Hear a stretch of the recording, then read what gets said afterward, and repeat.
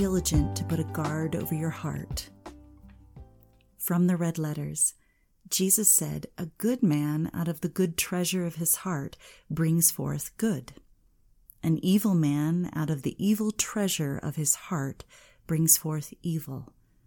For out of the abundance of the heart, the mouth speaks." Luke 6, verse 45. Jesus is not referring to your physical heart. He's talking about the place where your mind and desires meet to choose good and evil. It is the center of your being, the resting place of your mind, will, and emotions. The purpose and future of a person is found in their heart. This is where desires are grown. They spring up and flow out of the mouth. These words direct your life. Jesus is commanding you to guard your heart because your life depends on it. There are two entrances to the heart that must be diligently guarded, the eye gate and the ear gate. What we choose to hear and see plants the seeds of our desires. The only way evil can enter the heart of a person is when that person chooses to fill his eye gate and ear gate with evil and then give it an opportunity to take root. Those evil thoughts soon grow into a desire and then find their way into a person's words. Then they give birth to action.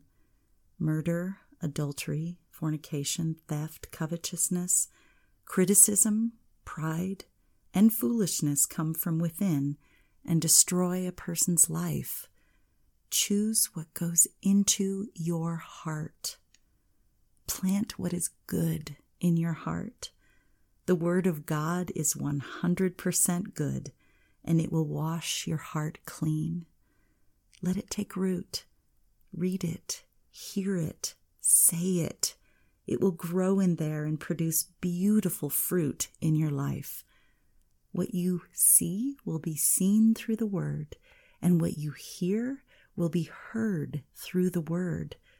As it grows, it will bring health to your mind, your emotions, and your body.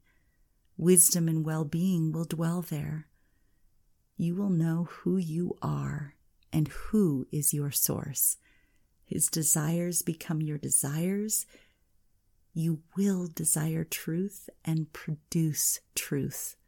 A wellspring of life will flow to every area of your life. Watch what you allow in your heart. Your future depends on it. Let's pray. Lord, you know my heart. I present it to you today for cleansing. Wash me clean. Purify my heart of any worldly desires I have let take root in there. I need your understanding and discernment in my heart. Today, I will allow your Holy Spirit to guide me concerning what I allow in my ears and in my eyes. Help me guard my heart with all diligence.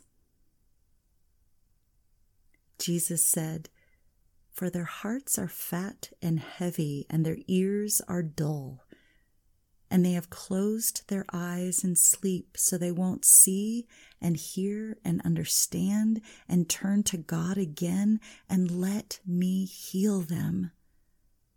But blessed are your eyes, for they see, and your ears, for they hear.